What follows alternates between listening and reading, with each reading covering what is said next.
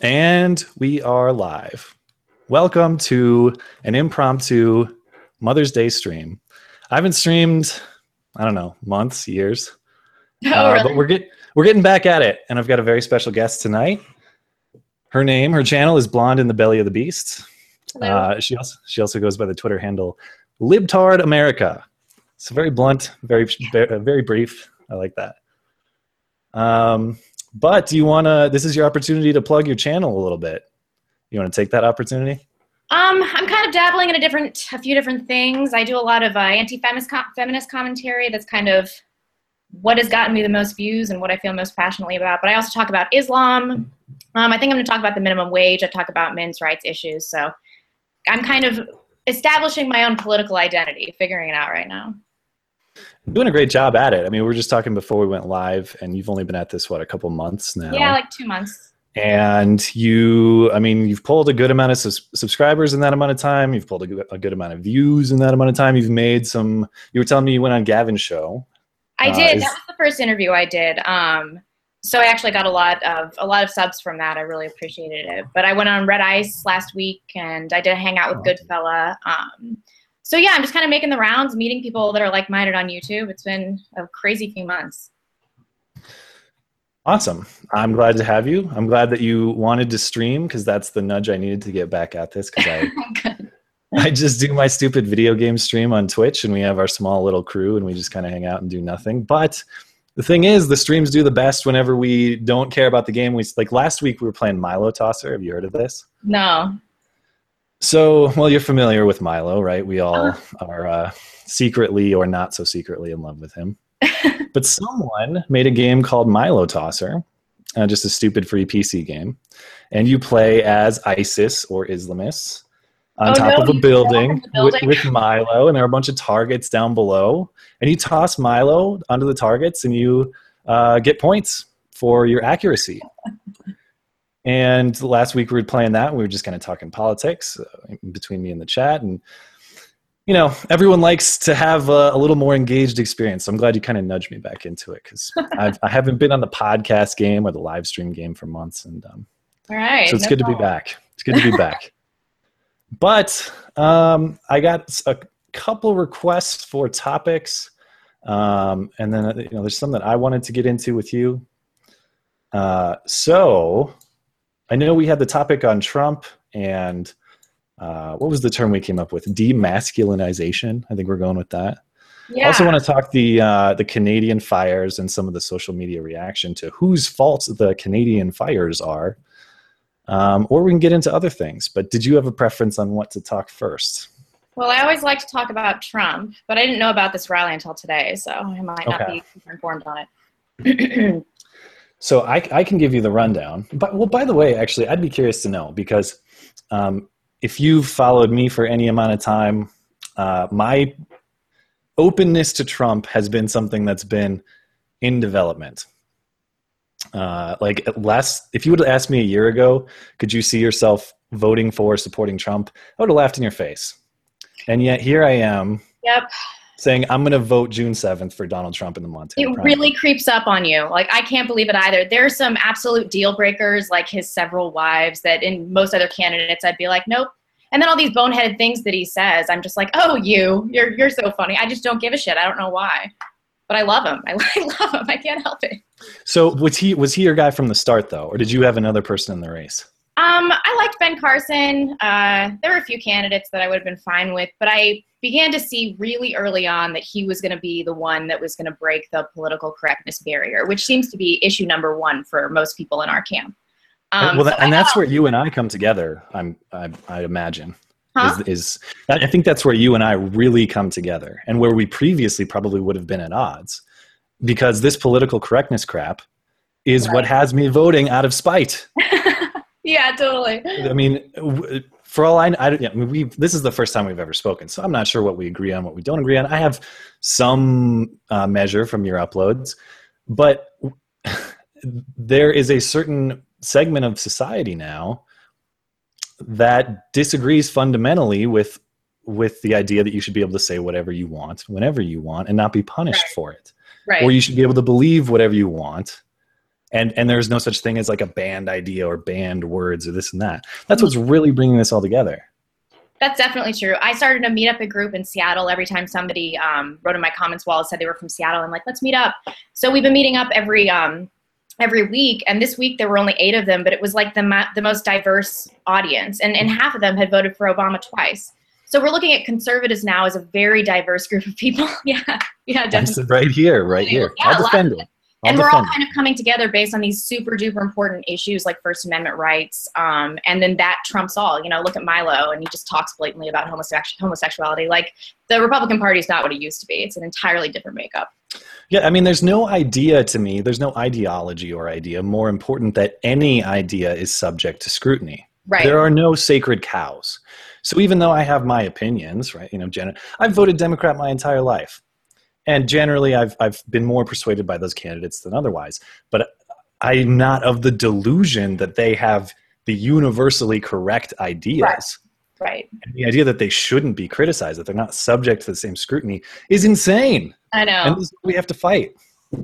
Anyway, to the point of the weekend here, the topic that we're getting into, Mr. Trump, your guy, was touring your state, or is maybe still in your state. I don't know.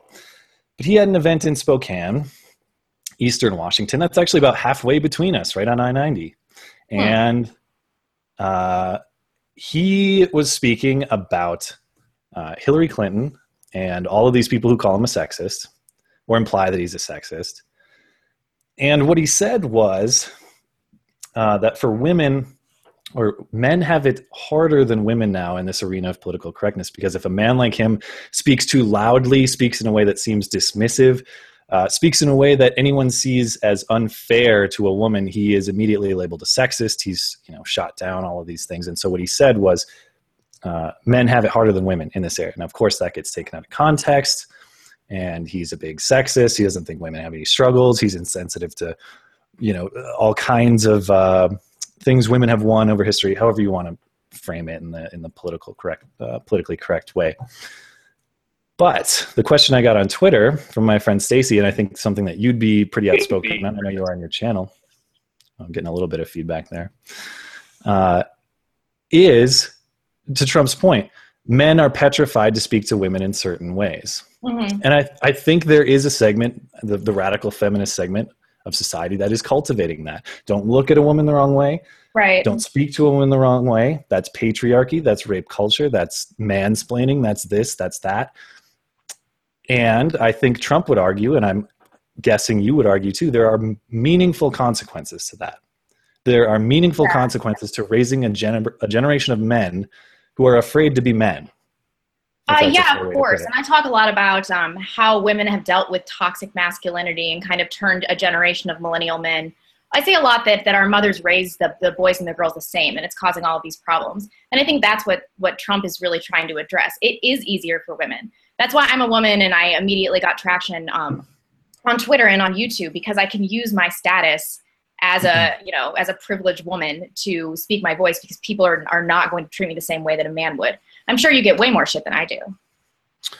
Well, that's actually a fascinating point. And I'm glad you brought it up, because you've been really successful really fast. And I think that's deservedly so. That's not you've made a name for yourself on YouTube really quickly. And according to your own description, you think that is in part due to your status as a woman. Would you say that's fair? Oh, absolutely. Yeah. If I were a white man, nobody would be listening to me, or they'd be just trying to shoot me down all the time.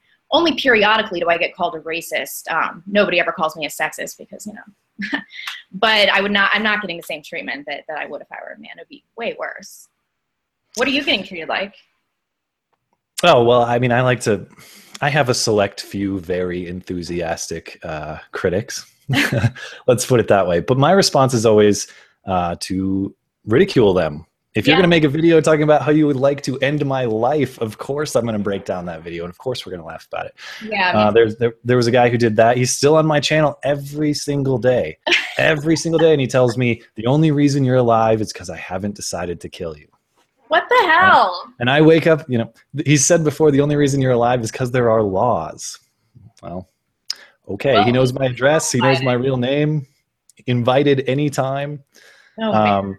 You know, and I do think there are women in entertainment who, I don't know. I don't have a tally, right? Like, it's not like women get harassed this much and men get harassed this much. Yeah, yeah. But sometimes it does seem like they want to portray it as this uniquely female experience. And I'm not sure it's quite that simple. I mean, the things I get would make Anita Sarkeesian go straight to the UN, you know? I mean, so it's really how you handle it, how you interpret it. I mean, when you're in the public eye, people are going to be weird, especially on the internet when it's completely anonymous. It's the nature of what we do. But you know, back to the kind of Trump point, this is the thing that is really crazy. You have a certain segment of our peers, women peers of ours, who want men to denounce this toxic masculinity. They want them to they want them to, I don't know what they want. They want them to be outside what a traditional man would be, right? Like, don't hold the door open for me because that implies that I'm weak. Don't be polite to me because that implies that I can't handle, you know, whatever. But is that really the man that they want? Because the guys that I know who respect women to the degree that they will never, you know, make an advance, never make a move, never try to, when they see a girl they like, they will never try to advance that relationship, because doing so would be rape culture. Doing so would be oppressing her, whatever. Right. I don't think that it's what women want, because we're seeing a lot of these Western European countries and Sweden kind of open their arms, even in marriages, to a lot of these migrants who are, you know, by their very nature, they have more alpha characteristics than the native men do now. And I think that what has happened is that there's been this mass demasculinization of men, and then now there are all these alpha men there. These women are kind of appreciating these alpha characteristics. I think it's really dangerous.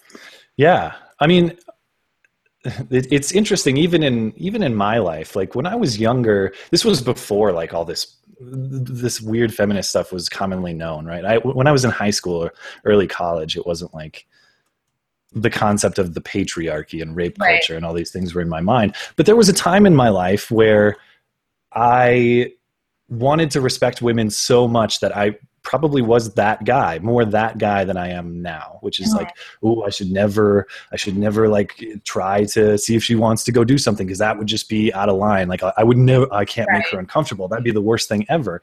It wasn't until, you know, a few years later where I started to realize, like, there's nothing wrong with being respectful, but forward. There's nothing wrong with being respectful, but appropriately aggressive, right? That women are responsive to that, and you're not a scumbag for doing it. Mm-hmm. And I too do worry. Like, I'm not a parent, but if I have a son, I would worry. I don't want to teach him these things that, like, you put these women up on this pedestal where they're untouchable and they're up here and you're subhuman down here. What kind of society are we cultivating? I don't know. Yeah, it's hugely problematic. I blame feminists. Don't use that word. It triggers me, by the way. Yeah, I blame feminists for this. Like, some of the things that my mom taught me, I'm like, why would you ever instill these values in me? And my brother and my sister too. It really, she gave us a lot of mixed signals. And I think that was kind of the nature of boomer feminists and what they taught millennials. Like, most of my friends are in the same camp. I have a lot of effeminate male friends, a lot. I'm reading the chat right now because people are trying to distract me. And they're saying, is he even reading the chat? No, he's focusing too hard because this is his first contact with a female. Yeah, hey, you guys are so funny. You're so funny. Look at all these guys. They got me. Yeah, you know how it is. Asking for sex is tantamount to rape. There's a lot of good stuff in the chat right now. Anyhow, I mean, it seems like we kind of have a lot of agreement on that, which I guess I should have foreseen. But I do think there is such a thing as respect to the extreme. And that is really what we're dealing with. I think it's fair to say it's not a rape culture that we have. I think we're cultivating quite the opposite, which is just like fear of traditional roles of the genders culture. Anyway, any more thoughts on that one? Well, there's a huge backlash to traditionalism. I mean, we see that with MGTOWs and people that are abandoning marriage in general. And it's because of the things that can happen to men in divorce and how feminism has made marriage just too risky for men in our generation. Marriage specifically. I mean, I do equate traditionalism with the nuclear family and marriage. Oh, okay. All right. Well, that's fair. What was the other thing I wanted to talk about? You want to get into this Fort McMurray stuff, this Canadian Fire stuff? Sure. I haven't been doing the news this week, but I've read about this a little bit, following Lauren Southern's coverage of it. Oh man, her Twitter's been great. Did you see? So she went to the Trump rally. I saw. Oh, really? So she was posting some videos. One of which looks like they're Trump protesters, which is, give me more. Like I could watch Trump protesters all day, but she's posting them in 30-second snippets. One of them is this G.I. Jane looking. It's like Trigglypuff and G.I. Jane had a child, and that's what this protester looks like. Maybe I should link it in the chat if people want to see. I suppose I should link these stories in the chat so people are caught up. Let me see if I can find that. People might like to see the Trigglypuff G.I. Jane mashup. I've got it linked somewhere in here. Here we go. I can link you to it if you want to watch this video really quick. And then people in the chat, it's entirely off topic, but if anyone sees additional footage of this character, please send it to me.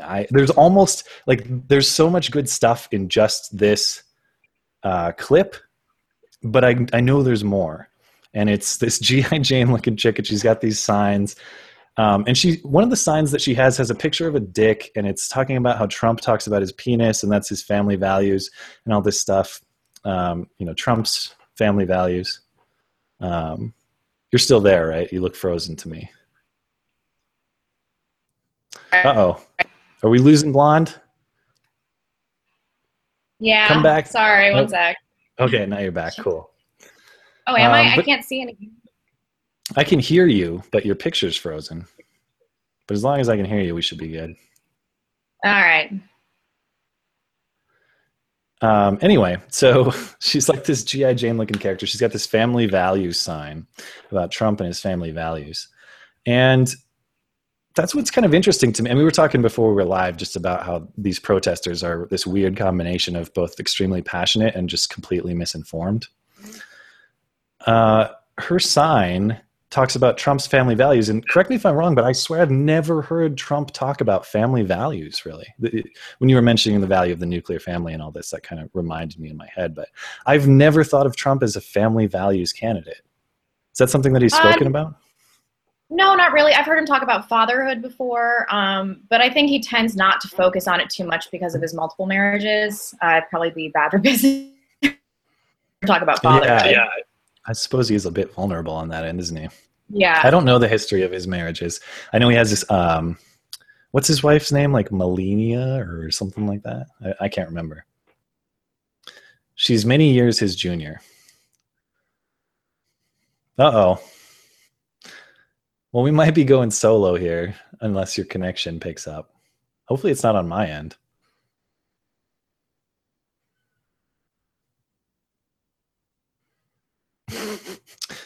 Can't keep hold of women. Well, we're going to have to see what we can do here, see if she can rejoin. Now it's just me solo. So now Skeg left blue balled. Here we go. All right, bring it on. Roast me. Let's hear it in the chat. Melania, that's right. Too beta for her. The feminists are DDoSing. What's up, Stacy? Make America mediocre again. Well, hopefully she can come back. I hope that's like, I mean, I don't think there's anything wrong on my end. If you can hear me in the chat, let me know. I assume that you can hear me all right. Oh, I miss her so much. Skag the cuck. She had to leave due to my cuckery. Yeah. But hey, so in all seriousness, can you hear what's going on, or is there connection dropping, or what's going on here? Okay, so I'm fine. All right, good. So we'll have to see if we can get her back. Let me see. I think she messaged me. Let's see what she says. She's rebooting. So yeah, what do you guys want to talk about in the chat? I I don't know. I want to get her take on most of these topics, so I don't want to like jump ahead too far on these issues. But I will say, if anyone sees additional footage of the G.I. Jane Trump protester, please link it to me. I want to find her. I want to hear her. I'm better than Game of Thrones. I made it. Thank you. I watched Game of Thrones, my first ever episode of the entire show during the week this week, because my girlfriend's really into it, and so we sat down and we watched it. Whatever. She watches it all the time. I don't ever watch it, but I watched the newest episode this last week, and all it was to me was a bunch of people stabbing each other and a bunch of people killing each other. And I'm not invested in the characters. I don't know the characters, so I don't get it. But I haven't seen the entire series, so to me it meant nothing. Yeah, here, my girlfriend Rosie Palmer. She and I go on great dates every Friday night. Battlefield 1, what do I think? Well, there's no doubt who won the trailer war, right? No doubt whatsoever. I will say, who knows? Maybe Battlefield 1, here comes Blonde back. Back. Sorry about that. Sorry. To address the question, Battlefield 1, I'm glad they're trying for something new and not charging $80 or whatever for a remake. They clearly won this round. Let's see what happens as this develops. Anyway, we were talking video games. You got any thoughts on the new Call of Duty? For sure, no. Okay, keep it that way. Your life will be better. So when you were having your problems there were all kinds of jokes about the whatever, all the feminists DDoSing you, all that sort of thing. So hopefully that's not what was going on. But we were about to get into the Fort McMurray stuff, I think, right? Is that last? Oh yeah. Okay. So I don't know about Twitter. I don't know about Seattle, but this last week was really smoky here, which is weird considering this place is like 1,000 miles away from where I live. Anyway, horrific fire. I don't know that much about it, but I've seen the footage. If you watch footage on YouTube or whatever social media, people driving through literal hell on earth, like all sides of the road burning, people leaving their homes, saying 90,000 people were evacuated. I read. Right, and you can watch people leaving their homes and saying, I probably will never see my house again. Right. Okay? So this isn't just like, where I live, there are wildfires frequently and people get evacuated as a precaution, but it's not that common that people's homes actually burn down. Certainly that a city of my size burns down, which Bozeman's like 50,000 people, comparable size to this place. That's unheard of.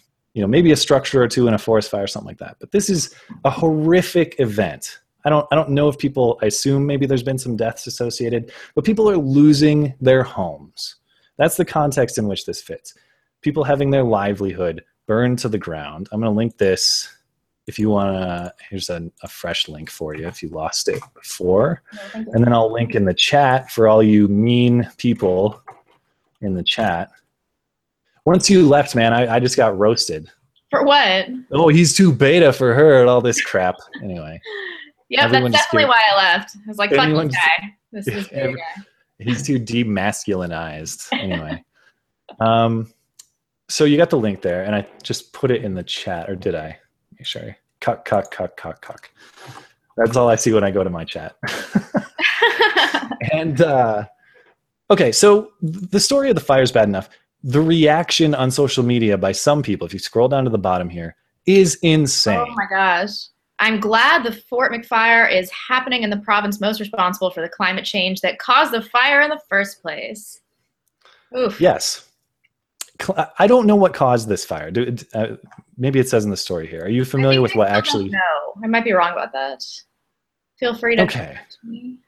I have no idea, but I am not clear how climate change directly causes a fire. And I don't mean that as a joke. Like maybe is that a thing? Maybe it causes the weather pattern that makes for a very bad storm, whether there's a lightning strike, or maybe it causes the weather pattern that's warm and windy that it makes the fire worse. I don't know, but I'm not clear how climate change causes it. That point aside, these are people so rigid in their political ideology. What else did they say? Well, this guy, this Steve Grant guy from Vancouver. Let me just read through this. I'm finding it difficult to fully sympathize with the residents of Fort McMurray. It's beyond ironic that the residents of the Canadian town who depend on the dirtiest source of petroleum in the country, I assume that this is a place where they drill for oil or whatever. There's some kind of oil economy there. Mm-hmm. Should be hit by the largest infrastructure-destroying fire in recent Canadian history and during a record-setting heat wave. Now, this is the mindset of these people. Before I go to the next paragraph. I had a friend of mine who worked as a geological surveyor in the Bakken, the oil field in North Dakota, and he lived here. It's the kind of job where you have 2 weeks on, a week off, that kind of thing. So he'd go down to the Bakken for 2 weeks, he'd come back and work here, and made good money. And he's an educated person, probably somewhat left of center politically. I think he would say that's fair. Certainly not your like gun-toting, Bible-thumping, oil-drilling man, that kind of thing. But he'd come back, and some people, there was one person who actually asked him, how does it feel to know you're working in like that industry, like that? Like, he's fulfilling the demand that you create every day. Not only when you drive your car, but when you use all your plastic things and every petroleum-based product that you use. You're the one creating the demand. Right. How does it feel when you create that demand? These are the types of people. They think in this bizarre way. Steve Grant continues, watching video from the town. It's striking you don't see a single Prius. Probably you couldn't get away with owning a Prius in Fort McMurray. This sort of ignorance. Oh. This sort of ignorance probably extends to an inability to make the connections between their source of income, their lifestyle. Yes, because oil consumption is unique to Fort McMurray. That's the only place in the world that has, that's their lifestyle. That's their lifestyle. The fire's now turning not just their houses, but also their pickups and toys into ashes. I don't really know why that's relevant. This may be a politically incorrect observation, but the circumstance should not pass without comment. I love that. Well, that's his comment. A politically incorrect observation. Oh yeah. my God. Yeah, your thoughts. You can have the floor on that one. I mean, that's asinine. I don't even know where to start with this. The Prius thing's hilarious. That's just smug. I think that's what bothers me the most about this. It's really stupid, but it's really smug. If you participate in society, you are contributing to this quote-unquote lifestyle. Unless you live in your own solar-powered home where you grow your own garden and you don't use anything made of plastic or any like tools of modern life, you are part of the Fort McMurray. Like he lives that kind of lifestyle where he doesn't use any of these things. It's beyond ironic that the residents of the Canadian town who depend on the dirtiest source of petroleum in the country, like they're somehow inherently worse than people in Vancouver. What is this guy's problem? I don't know. I don't know. The Prius thing, you probably couldn't get away with owning a Prius. What does that even mean? Like we were talking about this before the show, but have you ever heard of an oil person vandalizing or threatening a Prius owner? Never. I've heard of the opposite, like eco-terrorism. Yeah. Type stuff. And then, I'm someone who is a believer in the climate science, right? I'm someone who would say, it'd probably be a good thing for us to get on that alternative energy in a reasonable way that's not going to cost us jobs too quickly, that's not going to do too much damage. But generally speaking, in the future, we'll probably need renewable resources. I get it, but to be so twisted, to say like, haha, your lifestyle brought this upon you. This is for the people that are all about compassion and humanity and all these things. I don't know. Maybe Steve's a total dick. I don't know. I'm just assuming if he's that kind of guy. But this is actual victim blaming. Like, real blaming. Oh yeah. As opposed to what? What are you getting at? What do you mean not real victim blaming? The rape culture. Yeah. Yeah. I mean, not that we have to go too far down that, but I mean, it's been said a million times, but I've never witnessed what I would call rape culture in my life, ever, Yeah. ever. And that point's been hammered a million times down, so we don't have to go down that road. But I come from the male perspective. You and I are about the same age, went to college about the same time, so we have a comparable perspective. I'm guessing you probably have not witnessed rape culture, what you would call it, or maybe you have. I don't know. I've never seen my male friends like, oh yeah, man, like I totally had this consensually ambiguous encounter last night. It was awesome. Like high five. That's never happened. Never, ever, Yeah, I ever. agree. And I think a lot of it is mutual alcohol abuse too. And so the line gets really murky there. But if both parties are blacked out drunk, it's insane to say that because the woman doesn't remember that it was rape. So it's harder in colleges where there's excessive alcohol use. Did you, on that topic, did you see when Kasich made that comment a few weeks back when he was talking about rape on college campuses, and he said, you know, my daughters, I think he was talking about his daughters. I think he has daughters. Anyway, he's saying, or if I had daughters, whatever. When they go to college, I'm going to tell them, don't go to parties where there's excessive alcohol consumption. And of course he was shamed. That's victim blaming. That's this, that's that. God. But is that bad advice? That's excellent advice. I mean, no, of course, go to parties where there's ridiculously unsafe alcohol consumption.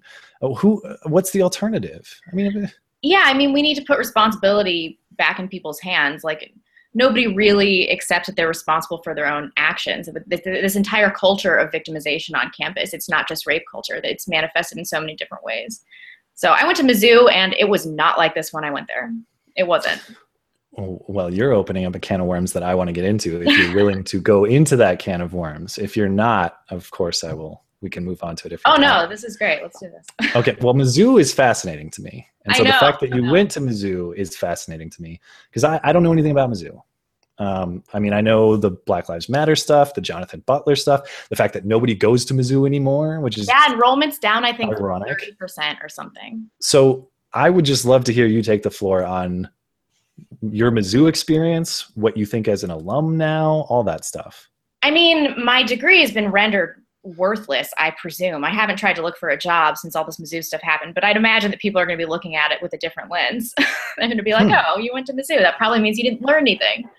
But I was there a few years ago, and it just had not reached this boiling point. Like, I don't remember being indoctrinated, but I majored in hard sciences and math. I was in those departments, and so I wasn't. Wait. Can I ask one question? Uh-huh. Which science did you study first off? Mostly economics, but I tacked on some other degrees. Okay, so STEM-ish stuff. Not like engineering.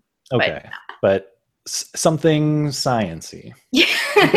Something with math. Yeah.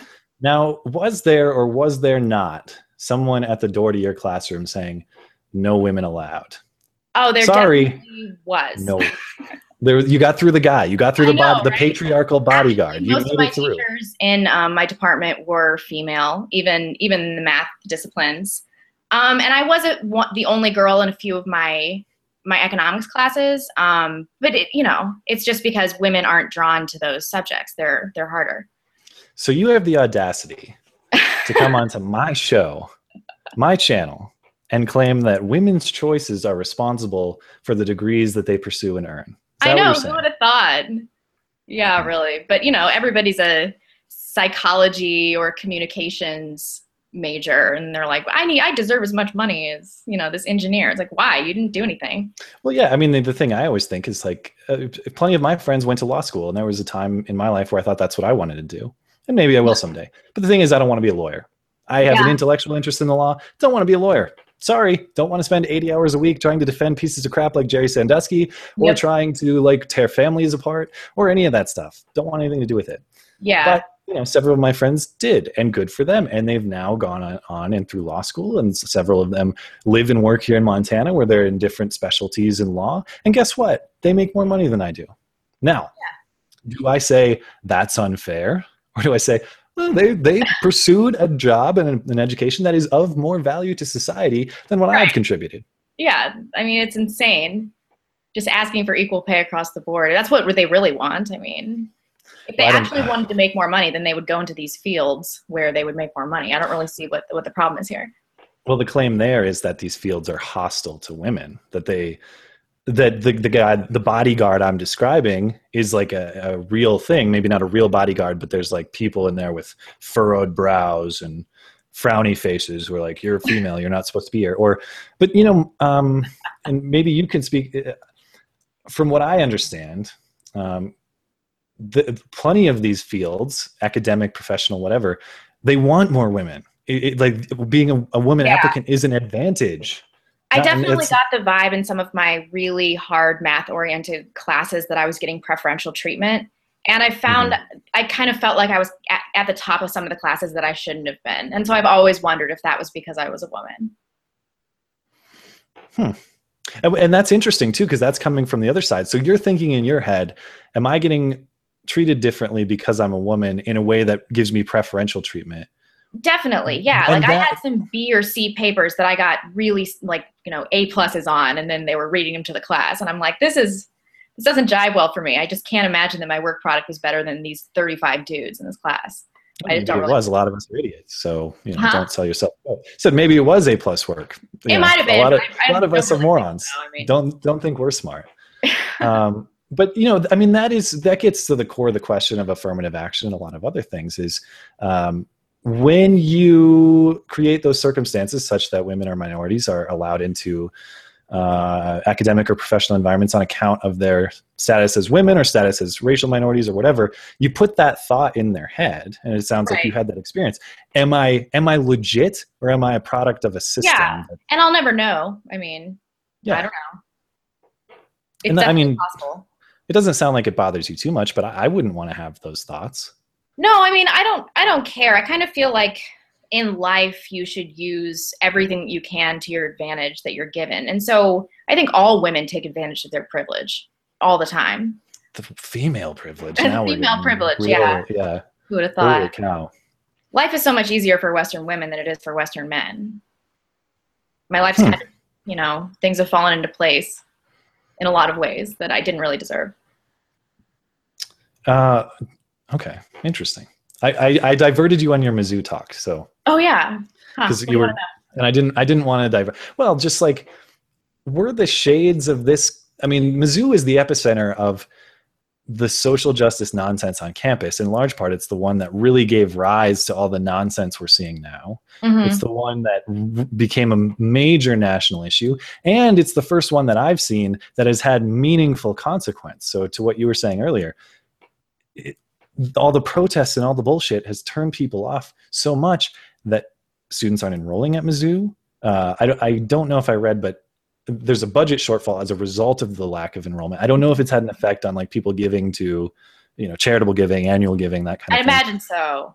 But Mizzou is having meaningful consequence to what happened there. And of course, the irony is, who suffers? I mean, probably faculty suffer, some staff, that sort of thing. But when colleges suffer, students suffer. That has a meaningful impact on who gets scholarships, who gets grants. And a lot of times, who are those people? Students of color. Right.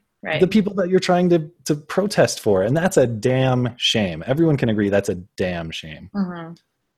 But I would like to know, did you see anything of that flavor when you were there? Was this something that was it surprising to you, or? It was surprising. I saw it a little bit from professors. I talked about this a little bit on Red Ice Radio, but we were mandated to read this book called The Tortilla Curtain about this illegal immigrant family. And at the end, like, this chick gives birth in the woods, and then they have to eat a house cat because they're starving to death. And this was like freshman English or something really basic. Everybody had to read it. So like they were giving us the kind of material, this social justice warrior material, but like amongst the populace and my friends, it wasn't really like that. I didn't even see this brewing. I was pretty surprised to see this come from Mizzou. And the first thing that I heard about was all of these racial incidents to have happened. Like I like that kid that said that a bunch of white kids in the back of a truck were like yelling racial slurs at him, things like that. And the poop swastika. One guy said the yes, the swastika. Yeah. The scat fascist, as I call him. True to me, because at my time at Mizzou, like if you ever said the N-word at a party, like you would have just gotten your ass beat. Like, Yeah, you're not cool. Nobody would be like, "Oh, you're so cool, you racist." No one was on board for that. And so those stories were just so not feasible. I was like, this did not happen. Have you stayed in touch with like a lot of your college friends since you've graduated? A few, and some of them still live in Columbia.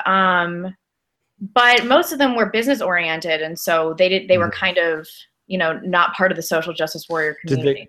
Did they have any like social media reaction to this kind of thing, or did you talk to any reaction from your friends on this? Mostly shame. There was a lot of shame. I think because of the protesters. Yeah, I mean, we're being discredited on a national level. It's shameful to be alumni there, because then people think that you got a worthless education, which in part is true. And so everybody's kind of like, oh God, like why does this have to be Mizzou? Because none of these claims really seem realistic. All those instances of racism were like, that doesn't ring true at all. But you see the staff capitulating. And that's, I think, really where the shame is coming from. It's like, stand your ground. Don't be a pussy. Every time you say yes to these people, they'll just try to take more ground.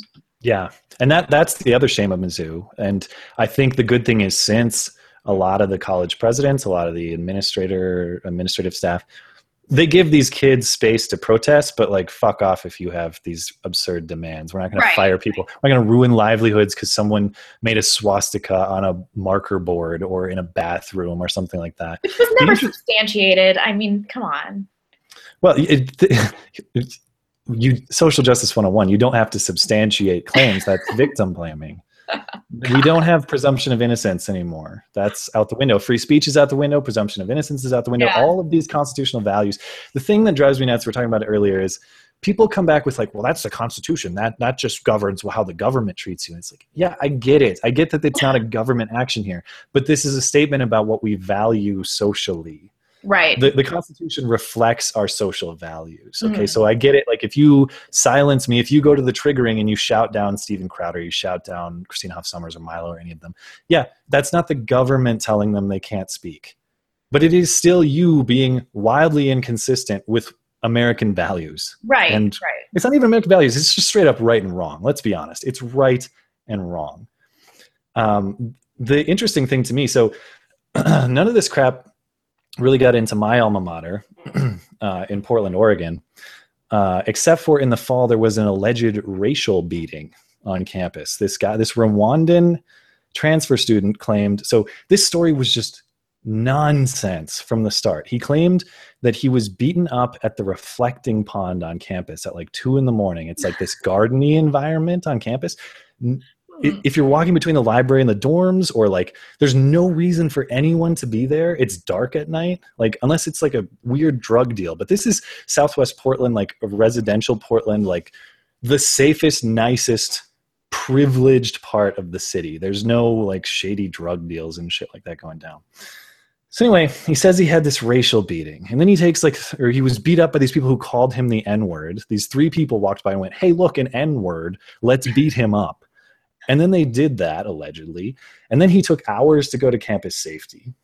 And then campus safety called the police. Police came. He had no visible signs of trauma. And the police could not pursue an investigation because he refused to describe the attackers. Yet he'll still speak on campus about the hateful environment and about the need for inclusivity and all this stuff. And all my friends, like college friends I see on Facebook, who are like, "I can't believe this is happening at my college. This is not what we stand for." And like, if you can't believe it's happening at your college, you shouldn't believe it's happening at your college. You should. I see that. I'm like, this is no, this doesn't happen at that school. I need to see some evidence here. But you can't say that. The story doesn't ring true, though. Don't people see that? I don't know, because just questioning a victim, like saying, explain your story a little more, that's victim blaming. Let me see if I can, if people want to read about that, I can link that in the chat.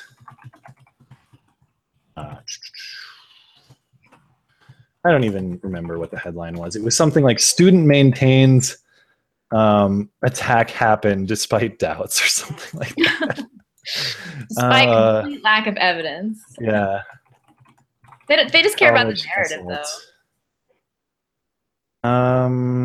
Yeah, here we go. I'll drop this in the chat if you guys have any interest in reading about that. And then, if you want to see it, it's there too. But okay.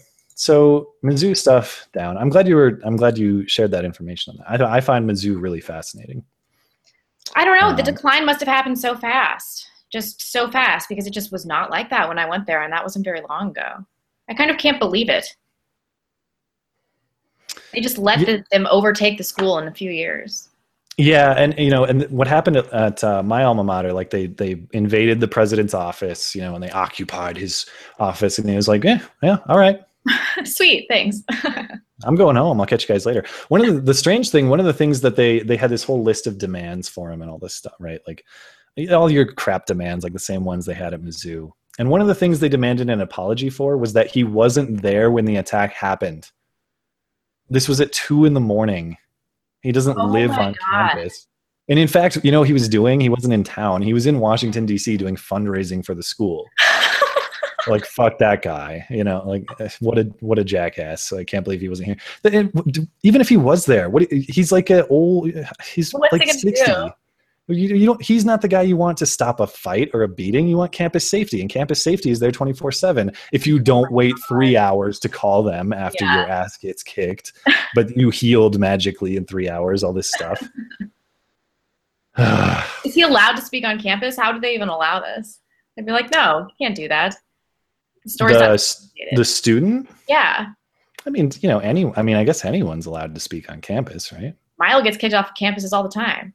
Yeah, well, I would hope that if he went to my alma mater, they would let him speak, although maybe not. But if they intervened, I guess what I would say is I would hope if a student group invited him to speak and he accepted, I would hope that he would be, if he was shut down, it would be by like the Trigglypuffs yelling at him, not by college administrators saying, we don't allow this here. You want to talk about Trigglypuff? I can't get enough Trigglypuff. Oh, man. Yeah, I can talk about Trigglypuff. Oh, man. I just couldn't believe it when I saw her. I was like, this is just too perfect. This is just too perfect. I watched the lecture a few times, and I just can't even believe she exists. She embodies social justice warriors and fat feminists to a T. It's perfect. Perfect. Can't get enough. I was watching, so this week on Louder with Crowder, he had Christina Hoff Sommers on. Mm-hmm. And she has been much more sympathetic to Trigglypuff than I think anyone. And I was kind of in her camp because these absurd people, these Carl the Cucks, these Aid Skrillexes, these Trigglypuffs, the embarrassment and humiliation of becoming an internet meme like they are, I can sympathize with. However, and Crowder's point was in response, is like, look, you signed up, you volunteered, you went down there, you yelled at people. Do not let it become confused and think that she's being bullied. She made the choice to bully. And I think that's fair. That's definitely fair. But she is a product of her environment too. And she's such an easy target. I mean, it's just been so easy this week. The jokes, they just come in. And yeah. And that's the thing that bugged me too, is I was trying to break it down. I'm like, I like getting into the nuts and bolts of an argument, but all there is here is just a fat person screaming. That's all there is here. I like your video about it. Well, thanks. There's nothing to work with, though. You know what I mean? Even that. She wasn't giving an argument. She was just saying, fuck you, fuck your free speech. It's like, what? Well, you gotta give me more than that. And it's just, I mean, it's been talked to death, but the interesting double think of yelling things at Christina, like, fuck you, bitch, like, shut up, fuck you, get off the stage. Like, right. How is this not sexist treatment? Oh, yeah. What? We're all about empowering women, unless she doesn't believe in the wage gap religion. Like, right. Okay. And of course, Christina Hoff Sommers was such a lady about it. She always is. I felt bad watching her. I mean, she handled it fine, but it's like, yeah, I mean, they couldn't even get their lecture out. It would have been so much more effective if they had. I don't know why they didn't kick her out in the first 5 minutes. I guess they just wanted her to display her full, idiocy in front of everybody. There's so many good memes and so many different GIF or GIF files, however you pronounce it. So many different things. There's one angle of a person who has she's taking a selfie. It's not Trigglypuff. And it zooms out and it's like that moment you decide to vote for Donald J. Trump. That's what it was kept. Yeah, exactly. That is exactly my experience in this election cycle so far. Is like, look, I'm not infatuated with this guy, but like, whoever you're voting for, no, thank you. I don't want to live in your America. No, thank you. Fair enough.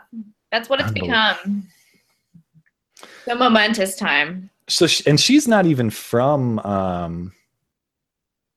UMass, I believe. She goes to a different college. What? Really? She was forklifted in. She was flown in by a helicopter. And one of the best jokes, my friend, I don't know, a person who watched my channel, he has for a long time, but his name's Perry. If you're maybe Perry's in the chat. Anyway, the best joke on that video was a comment because everyone's kind of like, well, she made the choice to go there, so we can't feel bad for her. She went there and she bullied. Okay, like which we were talking about earlier. His response was, no, it's not her fault. She's been stuck in that chair for weeks, actually. So be sympathetic to Trigglypuff. She's been trapped. Yeah, I thought that was great. She's like near shut-in weight, She's like almost dropping out of the ranks of society physically. Yeah. Yes. Where's the shame? Well, and good point. I mean, the thing, I'm not going to advocate like harassment and I assume you wouldn't either. Like, shame, harassment. Sorry, something in my throat there. Anyway. Shame, harassment, all that stuff. I'm not going to advocate that. However, we have to stop pretending that there's a such thing as healthy at any size, that you can't tell a person's health just by looking at them. The people just come in all shapes and sizes. Okay, right. That's true within a range. But I was watching Bering's video the other day, and he's been doing a lot of fat shaming videos recently. There was an article on fat shaming and what's okay and what's not okay when talking about people's size. There was a claim in this article that said physicians fat shame people all the time. Like if a physician is telling you clinically that you need to lose weight, that apparently counts as fat shaming. Oh man. And here's the problem. Like the problem is, if you want to be fat, be fat. If you want to be fit, be fit. Some people mad at me for the Nicole Arbour video or whatever probably think I just see an overweight person and get enraged. I don't. What I get enraged at is people who think they are victims of their own choices. If you want to lose weight, if you're unhappy with yourself, make a change. Mm-hmm. Work for it. If you want to be fat, be fat. And if someone makes a joke about it, just like if someone makes a joke about me, whatever, that's who I am. Like, you're cool with it. Over it. Yeah. You can't say like all these, I don't know if you ever watch them, but when that Nicole Arbour stuff was going on, there were so many responses of just these emotional vlogging women and some emotional vlogging men too. I shouldn't say it's just women because it wasn't, but they're making all these videos about how dare you, I'm perfect just the way I am. No. Now I'm gonna cry for 10 minutes about the way I am. And that's the kind of video that it was like. Don't you see the hypocrisy in that? Oh my God. Then that's really the problem. Like, did you see Trigglypuff's dating profile was posted? No. Like her OkCupid. Ooh. I could probably find it. It's around, but it was all the crap of like, I'm interested in like radical leftist ideas and do not talk to me if you're a racist, homophobe, if like whatever. One of the things in there was like, things about me, like I'm big and beautiful or whatever, the stuff you'd expect. But one of them was like stuff I like to do. And it was like sex. Sorry, but I'm not going to lie. And I was like, ugh, gross. Is there a tape of this? Because I will watch it if it exists. But man. I need to see proof. I need to see proof that this is a thing. Oh, man, God. I just want claims substantiated. That's all. I just want evidence. And there's a claim that Trigglypuff, by her own self-description, loves sex. What's the rule? If it's a thing, there will be porn of it or whatever. It's probably. I have no interest in following up on that. I'll do it. Gross. It's kind of like, well, we don't have to go down. No, I'm just saying, I'd watch it if it existed. So for novelty. Oh yeah, yeah. I have the thing where, I mean, if there's like the grossest stuff on the internet, I have to watch it. The only one, and actually the only one I regret, like out of the two girls, one cups of the world, and like all the most messed up stuff you can watch, the one I would not advise, and I don't want to go back, and I will never go back, and I will never watch again, is ISIS beheadings.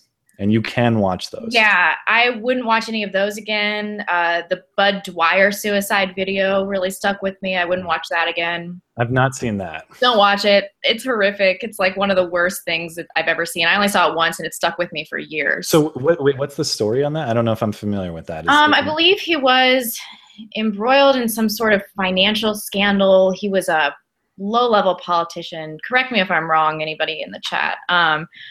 But he was caught, and at a press conference, he handed out 3 envelopes, and then to his family or people he was working with. And the third one, he took out a gun and shot himself, like on live TV.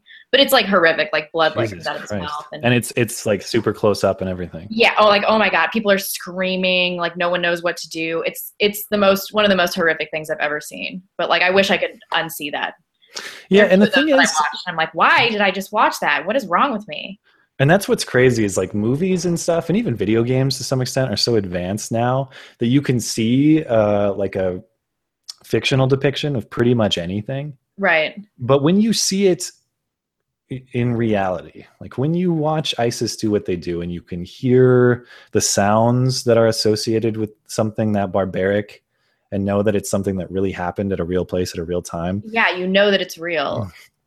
Yeah, that's those are like between that and Two Girls, One Cup, those are two cases where I kind of, people joke about barfing, but those are two where I was like. I watched Two Girls, One Cup too, and that's another one that I just. Why? Why did we all watch that? What's wrong with us? But you finished it. You finished it, I'm sure, right? You didn't stop halfway through. No, I stuck through it. It was the most disgusting thing maybe I've ever. I'll tell you what. What got it for me, like where I really started to feel queasy, was the part with the teeth, and like between the teeth. Like I don't need to get more graphic than that, but there was a part with teeth. If people know what I'm talking about, no. It was the worst. It was the worst. How long ago was that? We're getting old. That was like 10 years ago, right? Yeah, I saw it. I think I was a sophomore in college, so that would have been like 2007, something like that. Oh man. Yeah. Gross. So. Wow, this took a crazy turn, this conversation. Yeah, strange, but I am fresh out of topics and we're closing in. I was hoping to have you for an hour. So if you want to proceed, if you want to continue, by all means. If you feel like we've covered things you want to cover, we could wind it down to whatever you're thinking. That was everything I was going to talk about. I don't have too much to contribute today. Well, I thought it was awesome. I'm glad that we were able to do this. I'm glad that you totally. It's nice to nudged me to do it. Would you be interested in coming back another time? Yeah, you can come on my channel too. Yeah, well, maybe we'll do that. So your stuff is linked in the description. Twitter handle, YouTube channel. Go check her out. Tell her that I sent you, or don't. Just go there anyway. But I hope that we can make it happen again. I thought it was a really good chat, and I don't know, maybe next time we can get into like some more areas of disagreement. I bet we have some areas of disagreement that would be fun to flesh out. But that's the craziness about these times, man. Like somehow Donald Trump has brought this libtard and at libtard America together to find common ground. Make America great again. On that note, make America great again. Yeah. Thanks for having me on. Well, yep, I'm going to end the broadcast. Thanks, everyone. We'll try to do this more frequently, usually on Sunday nights. I know it's Game of Thrones. Sorry, you nerds. It's Game of Thrones time. Watch it after, whatever. Anyway, have a good night, everybody. Thanks to Blonde. I'm just going to call you Blonde, by the way. Is that okay? That's cool. All right. We'll go with that. Have a great night. Thanks, everybody. Bye. We'll catch you next time.